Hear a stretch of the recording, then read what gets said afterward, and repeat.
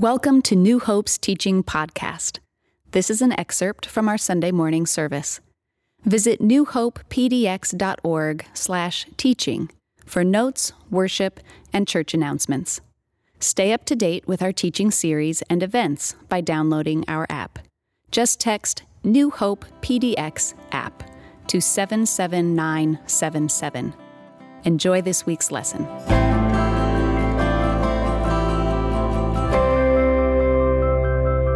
Hello, New Hope. Thanks for participating in our Sunday services today. My name is Hannah. I'm one of the pastors here at New Hope. And if you've heard me teach before, or if you've just been in a conversation with me, you probably know that I love to explore in the outdoors. So a couple of years ago, my housemate Sari and I went to go visit the Ape Caves up near Mount St. Helens up in Washington. And I had gone when I was a kid before with my family and friends, several times actually, so it was kind of a familiar place to me. I remember when I was little, I would be holding my dad's hand, and it was just this dramatic experience going from light to darkness, going farther into the tunnel, into the cave. And I had those light up shoes. They were big in the 90s. When you would take a step, they would light up.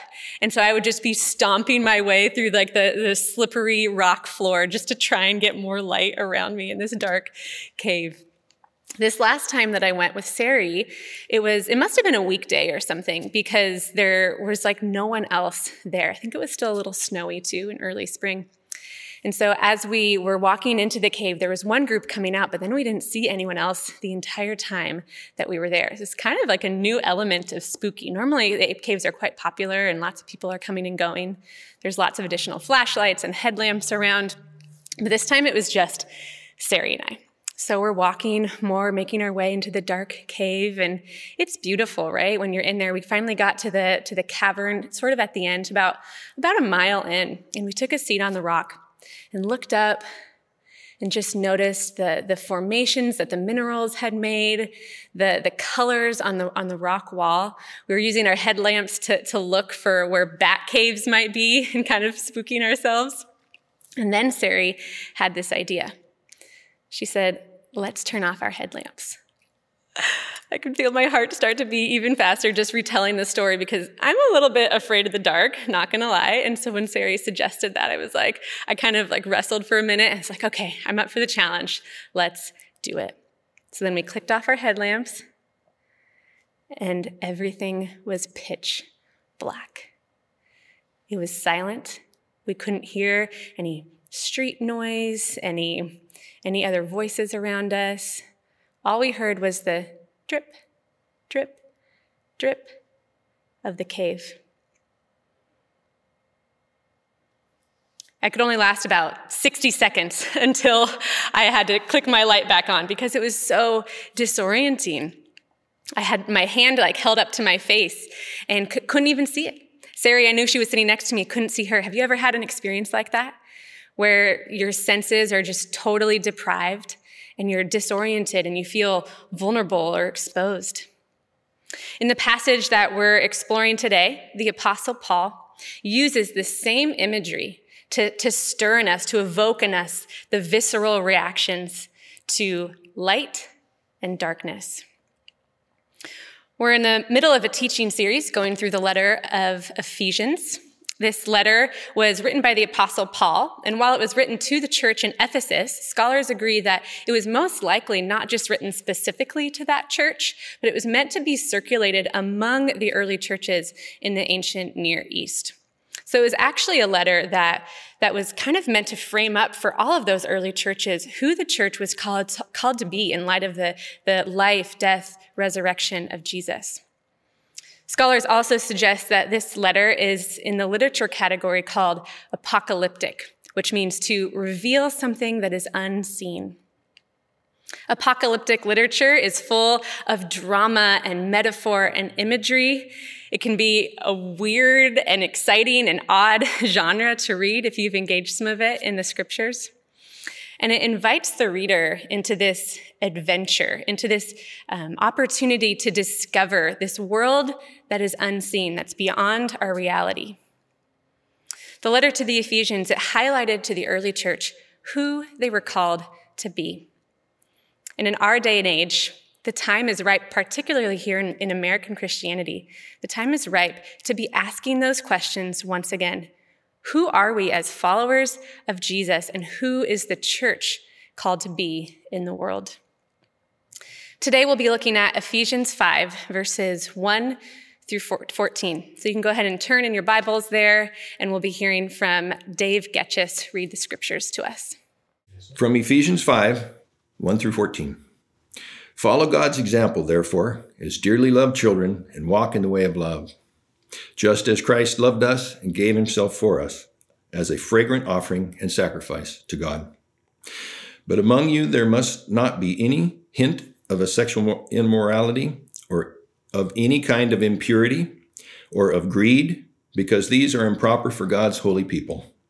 Nor should there be obscenity, foolish talk, or coarse joking, which are out of place, but rather thanksgiving.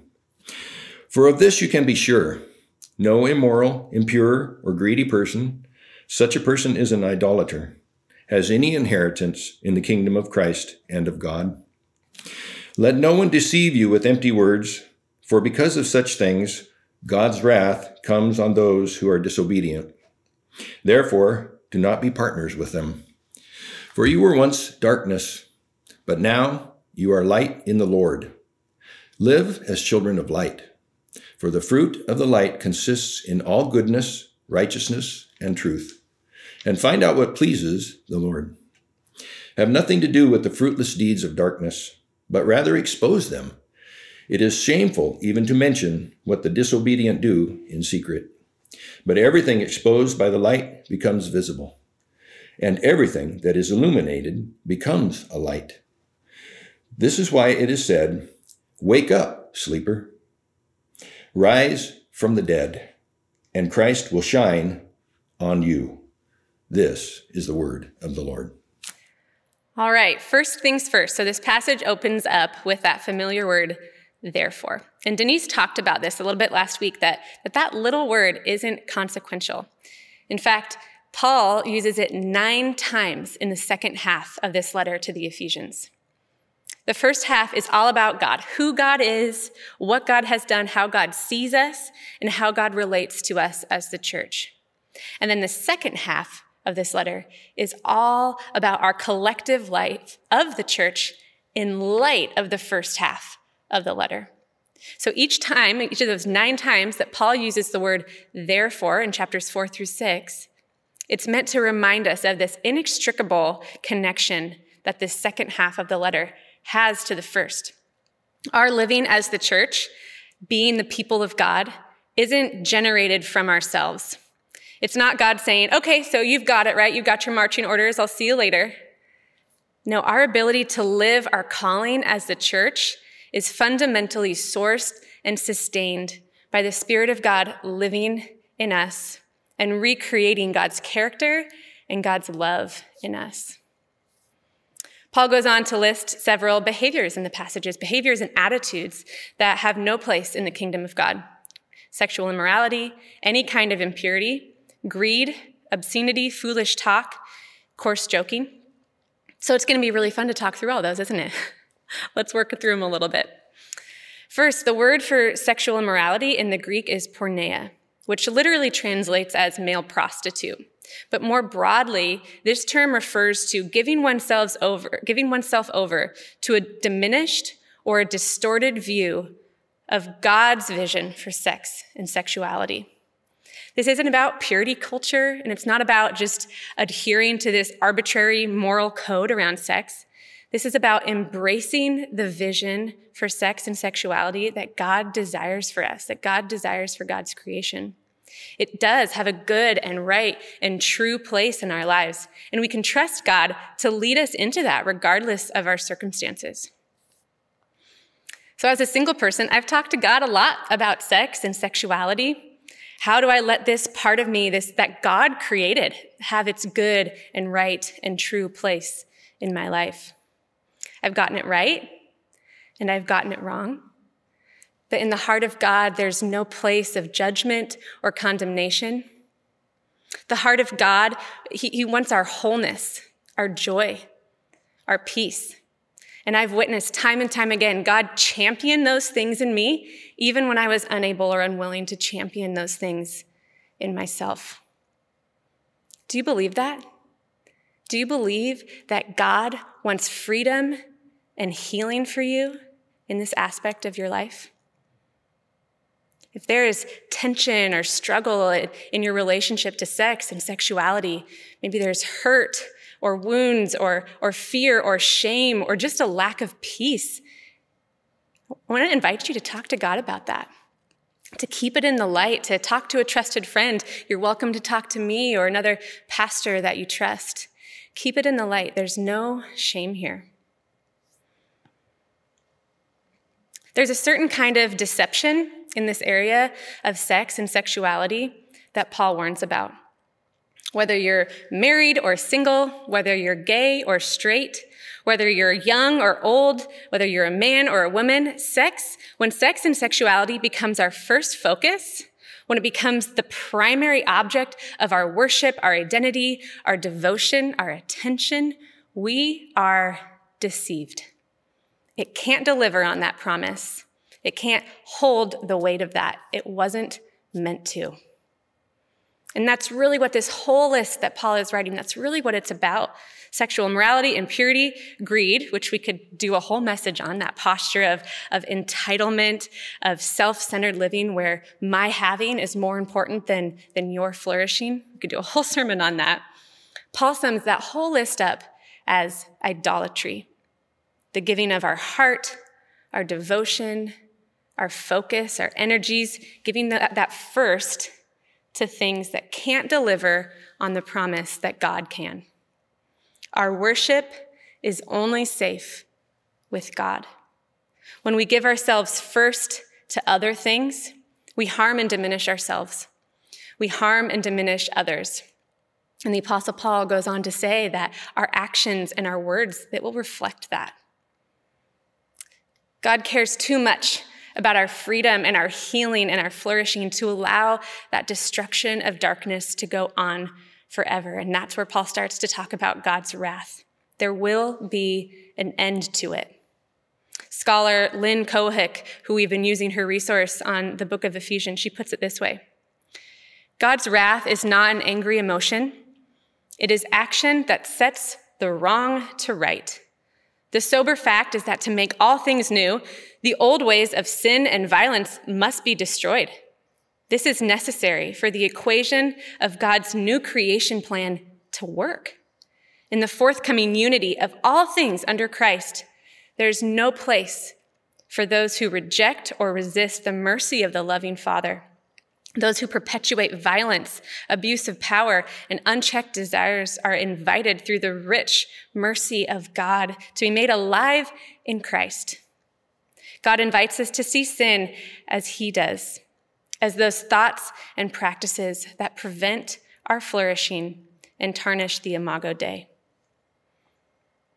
I really appreciate that description of sin. To sin is to participate in the thoughts and practices that prevent our collective flourishing and tarnish the Imago Dei, the image of God, the precious image of God uniquely on display in every person. Let us not be deceived. Instead, Paul continues, remember the first half of this whole letter, the first 3 chapters. Remember who you are in Christ. Remember the riches of grace lavished upon us. Remember the incomprehensible love of Christ in which we are and always will be rooted and established in. Remember the beyond our imagination power of God at work in our very lives. You are light in the Lord, Paul says. What if we lived like that was true? What if we said yes to this adventure of discovering and of recovering all that is good and right, just and true in us and in the world? What if we lived as the dearly loved children that we already are? Here's the thing, though. That sounds great. The what ifs, love it. But how? I have very little patience for anything that sounds like try harder, do better, be perfect. Because 9 out of 10 times, right, we already know that we're not who we're where we ought to be. The question we want to engage with is how? How do we live as children of light in a world that's held captive by darkness? Striving to be better is just putting the same shame and fear-based fuel in a different car. I can often read the Bible with that shame-based lens as this harsh critique of all that I'm failing at and a fresh command to do better, to try harder. It can leave kind of this spirit of despair. I'm not good enough, or I just want to give up because I can't figure this thing out. Or like the elder brother in the story of the prodigal son, trying harder and trying to be perfect and do all the right things can lead to bitterness, self-righteousness, exclusion, and judgment. It puts all the focus on the self, on us, and doesn't leave any room for compassion, for connection, for grace, for love. And that's not the heart of our God. That's not the spirit of God's word. God hungers for us to know life abundant.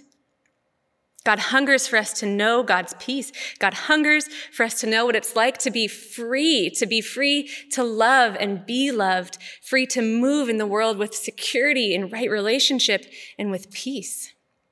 What we hunger for is genuine transformation, not just trying harder. So in prepping for this message, I thought, where do I see this transformation thing actually happening? In my own journey, I know that I've learned a ton from the language and the principles and practices of the recovery movement, things like AA or CODA and the 12 steps. But since I'm not an expert or a practitioner in that field, I wanted to learn a little bit more. I'm pretty sure that this is an effective form, an effective strategy of transformation, but I wanted to dig a little deeper. Last week, I had the privilege of talking with David McKinnon, who is here at New Hope. He's a member from Mount Scott who was adopted into our church earlier this year. And he runs a weekly AA group here at the church on Thursday nights. So he was really gracious and let me pick his brain for a little while last Sunday night. And we had this really fun conversation exploring questions like, how do people change? Can people change? What's the difference between trying harder and real transformation? Sometimes it can look like the same, but what's different? What have you learned in your years, both being in recovery and working in recovery spaces? At New Hope, we're super intentional to not just give you more information, to not just make your head bigger and turn you into a Christian bobblehead, but to invite you into practices and opportunities that engage our whole selves, that put our real and messy and imperfect lives in dialogue with the scriptures and in dialogue with the heart of God. And that's where we're headed now. So from my conversation with David and from the text that we've been looking at in Ephesians 5, I've got 3 practices for us to engage with as we seek to participate in our own transformation, as we seek to live as children of light. All right, are you with me? 3 practices. Let's go. Practice number 1, be honest. Be honest. Did you know, I just learned this when I talked with David, that the 12 steps only mention alcohol 2 times, in the first step and in the last step. Step 1, we admitted that we were powerless over alcohol, that our lives had become unmanageable. In step 12, having had a spiritual awakening as the result of these steps, we tried to carry this message to alcoholics and to practice these principles in all our affairs. Those are the only 2 places in all the 12 steps that alcohol or some version of that word is mentioned. What that speaks to me is sub in whatever you want. Powerless over anger, powerless over other people, powerless over sex, powerless over pornography, over judgmentalism, over work, over video games, over food, powerless over shopping, over politics, over our image control, over our compulsions, over social media, powerless over whatever it is that has a grip on us that we struggle to say no to, whatever it is that we're justifying that makes us believe that it holds our freedom and our hope and our happiness, that is our fruitless deed of darkness, as the Bible puts it. Not that any of those things are bad in themselves. Some of them are, but some aren't. But the way in which we're using them can't deliver. It's taking us nowhere, but it's far from harmless. Is there something for you? I know there are for me. Maybe it hasn't quite gotten to that stage of unmanageable yet. Praise God, that's great. And yet, still, any trace of that in us, in our hearts, in our minds, in our spirits, is like stage 1 cancer. The longer it stays hidden, undiagnosed, under wraps, the longer it's no big deal in the dark, the more that shame and fear and evil, frankly, will feed that thing and steal your life. That's why Paul is using such strong language. He says, don't have even a hint of these things. If they go untreated, they will grow and they'll take your life. But then he says this, everything exposed by the light becomes visible, and everything that is illuminated becomes a light. This is why it is said, wake up, sleeper, rise from the dead, and Christ will shine on you. Christ will shine on you. We often don't get the help that we need because of the shame of being exposed, of being guilty or found out. But in Christ, that lie, that if you really knew me, you wouldn't love me, that lie, it has no grounds. We are loved dearly. There's no condemnation, only an invitation to healing. Christ will shine on us. We can be honest with ourselves. We can be honest with God, and we can be honest with the trusted people in our lives. We can have the courage to see ourselves as we truly are in all of our both andness, in all of our beauty and our brokenness. This is a spiritual practice called confession. Confession isn't meant to bring shame, to pile it on. Confession is meant to free us from shame. And even more, it's meant to free our communities from shame too. Did you notice how Paul said that everything that is illuminated actually becomes a light itself? The very things we're ashamed of, the very things we feel disqualify us, the weaknesses and struggles and vulnerabilities we carry, those are not our liabilities. Those are our greatest assets. As we bring them into the light, the scripture says they become light for others. What if the church was a little bit more like that? What if our strength was not our perfection, but our courage to, in Christ, renounce the shame that keeps us trying harder and frees us to humbly participate in this transformation that God has for us? Ephesians scholar Timothy Gombis, who John's going to interview at the end of this series, he puts it this way. The way of promise is to become communities of humility, communities that confess our brokenness and failings without caring to point out those of others. We are the ones who need transformation so that we can become cultures that bless and transform others.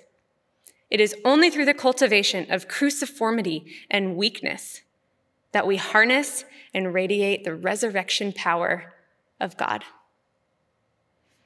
So, our first practice, do you remember it? Be honest. Let Christ shine on you. We're dearly loved. We can step into the light without fear, without shame, and we can acknowledge our vulnerabilities and invite Christ's healing. All right, practice number 2. Are you ready? Practice number 2 is be open-minded. Be open-minded. There's this fascinating story in the Gospel of John, in John chapter 8, where the religious leaders, they had found this woman who had been having sex with someone she wasn't married to. They brought her out in front of everyone and expected Jesus to condemn her, to judge her like they were all doing. That's not exactly what happened. Jesus instead kind of turned it around and said, if any one of you is without sin, go right ahead, throw the stone. He exposed their hypocrisy. But after that, some of those leaders actually stuck around. There was something intriguing to them. They stuck around to hear what Jesus had to say. Jesus teaches for a bit, and John tells us that some of them were actually starting to believe what he was saying. And then Jesus turns to those who are starting to believe, those early adopters, and says that if they get what he's teaching, if they really live it out, then they will know the truth, and the truth will set them free. Which begs the question, actually, who he's talking to are the religious leaders. They had given their lives over to seeking and practicing the truth. That ought to be a humbling realization for us, that Jesus is telling them to seek the truth. Once they knew it, once they know it, that they will be set free. Though they had spent their whole lives already doing that. That ought to inspire some humility in us.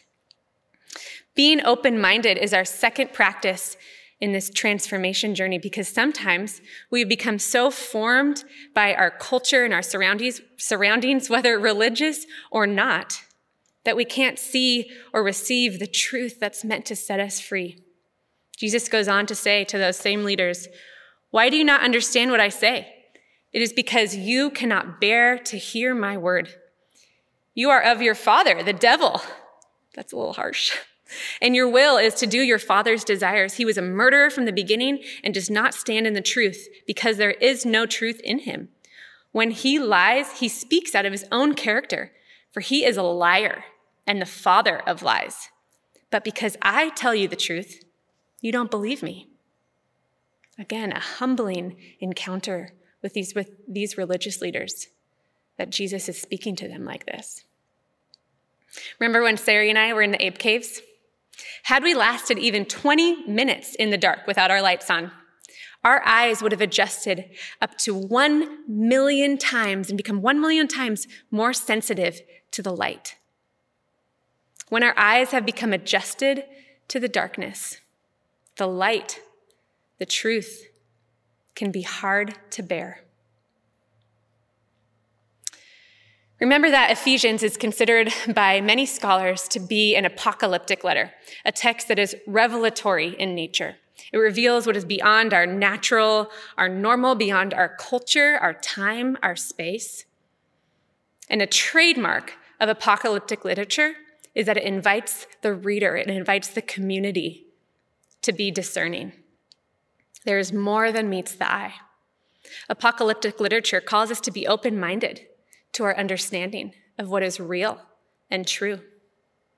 To be open-minded is to practice discernment, to not just accept things as the way they are, as the way they seem, but to pursue truth, to interrogate assumptions, to pay attention to the lies rumbling around in our heart and our mind and our spirit that we've agreed with, that we didn't even know we had, to ask questions and to expect revelation. Verses 8 through 10, "For you were once darkness, but now you are light in the Lord. Live as children of light, for the fruit of light consists in all goodness, righteousness, and truth. And find out what pleases the Lord." Notice that Paul doesn't say live as a child of the light. He says live as children of the light. Discernment of goodness and righteousness and truth, it's meant to be a function of community. We can't do it alone. Together in humility, we find out what pleases the Lord, what brings delight to our Creator. Together, we are open-minded to the truth. And together, we identify the lies and let the truth revealed begin to resonate and have real estate in our lives. In my conversation with David, he said, "We live in a failed world. The darkness is always trying to make me believe that I am unloved. I have to not believe the liar. I have to stay in the light." As we participate in our transformation, as we live as children of light, we must practice being open-minded. For years, I had Psalm 43, or part of it, written on the top portion of one of my walls in my bedroom. It's my go-to prayer when I feel lost or confused or alone or unsure, when I'm searching out God's heart, God's vision on something. "Send out your light and your truth, let them lead me. Let them bring me to your holy mountain, to the place where you dwell. Then I will go to the altar of God, to God, my joy and my delight. I will praise you with the lyre, O God, my God." Send out your light and your truth, God. Let them lead us. Being open-minded to the truth. All right, last practice. Practice number 3. Be willing. Be willing. So what's the difference between willpower and being willing? Isn't being willing just another form of trying harder? Sounds like it, but there's a key difference. Willpower is self-effort. It's striving, it's force. But to practice being willing, however, is to open my hands, to open my heart in a posture of surrender. It's an opening of ourselves to grace. It's saying yes to God's life at work in us, not my force and striving. To be willing means we keep showing up. It means we take action in our own transformation. It might involve doing things that I love doing, and it might involve doing things that I don't love doing. Things that are inconvenient, that stretch me, that might be uncomfortable. One of the questions I asked David last week was, how do you understand God's grace? He was like, whew, that's a tough one. I was like, I don't exactly know what I would say either. But I loved what he said in the conversation that transpired.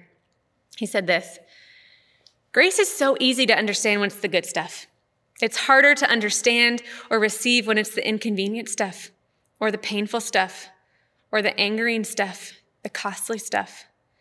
But inconvenient and uncomfortable moments allow us to align with God's will, God's heart, God's ways.